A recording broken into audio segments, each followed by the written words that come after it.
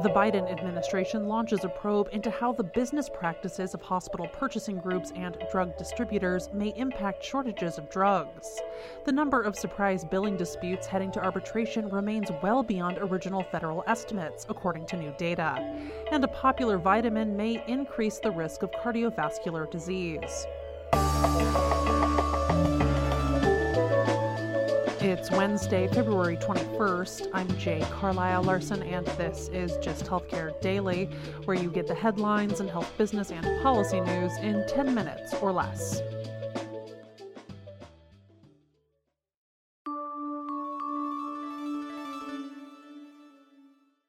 The Biden administration is launching a probe into the business practices of companies that purchase and distribute bulk drugs for hospitals and their potential impact on chemotherapy shortages as well as other medicine shortages.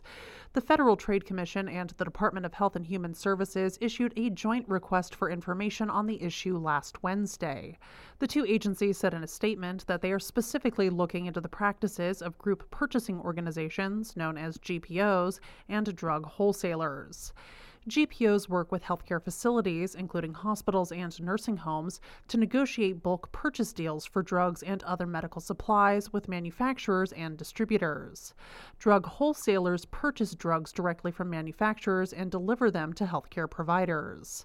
The FTC and HHS said that they're seeking public comment on the market concentration of these organizations, as well as information detailing their contracting practices.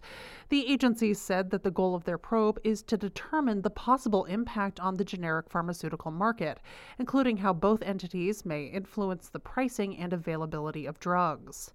Neither agency named any specific group that they are investigating. The public will have 60 days to file a comment on the request for information. The Food and Drug Administration currently lists around 120 drugs as being in shortage. The White House announced in December that it would invoke the Defense Production Act to produce more medicine in the United States amid ongoing shortages.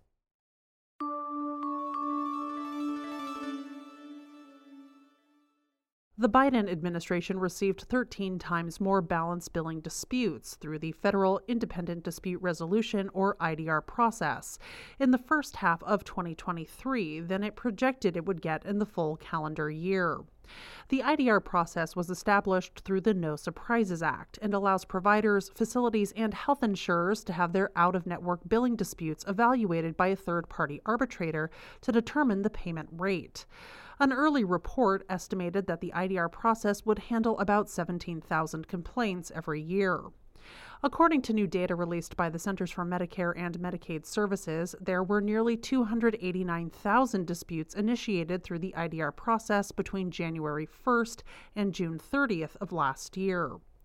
The volume of disputes is also on the rise. More than 136,000 disputes were initiated in the first quarter of 2023, a 24% increase compared to disputes initiated in the fourth quarter of 2022.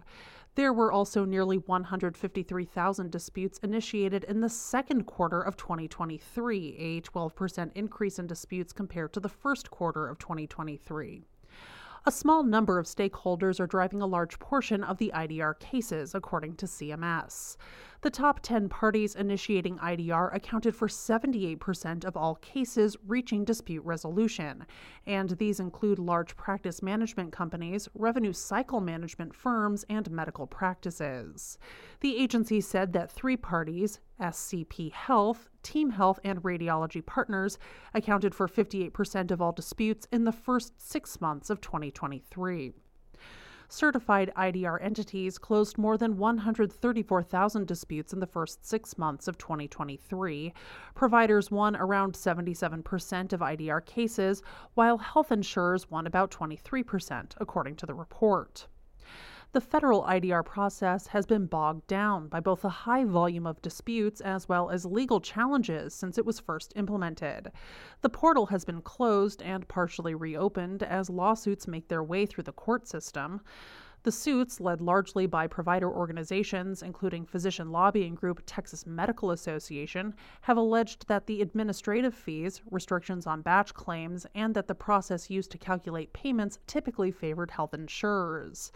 The Biden administration most recently fully reopened the portal in December. For more on the status of the federal IDR process, be sure to check out my recent interview with Matthew Fiedler of the Brookings Institution. You can find our conversation online at justhealthcare.com or your favorite podcast platform.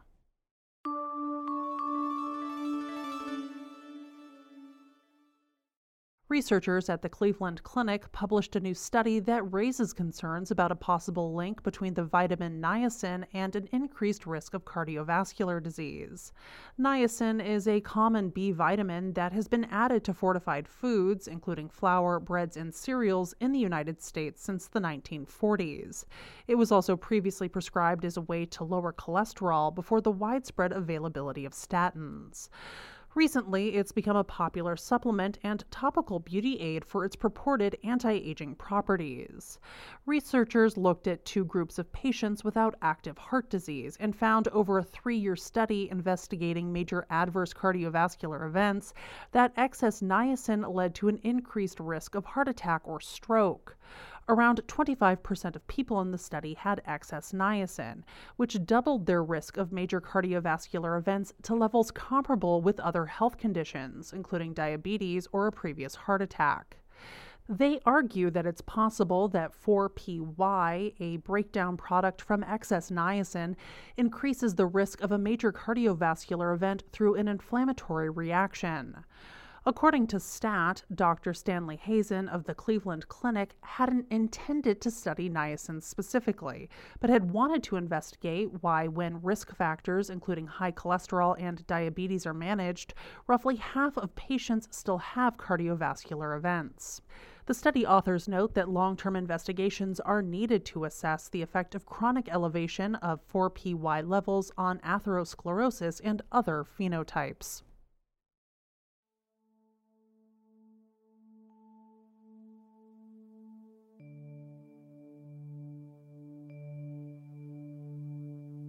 This has been Just Healthcare Daily from Kaufman Hall. I'm Jay Carlisle Larson. Thank you so much for listening. If you like the show, please leave us a rating or a review. It helps other listeners find the podcast. You can check out more insights on healthcare business and policy news at justhealthcare.com. You can also get these insights emailed directly to your inbox when you subscribe to our newsletter, The Gist Weekly.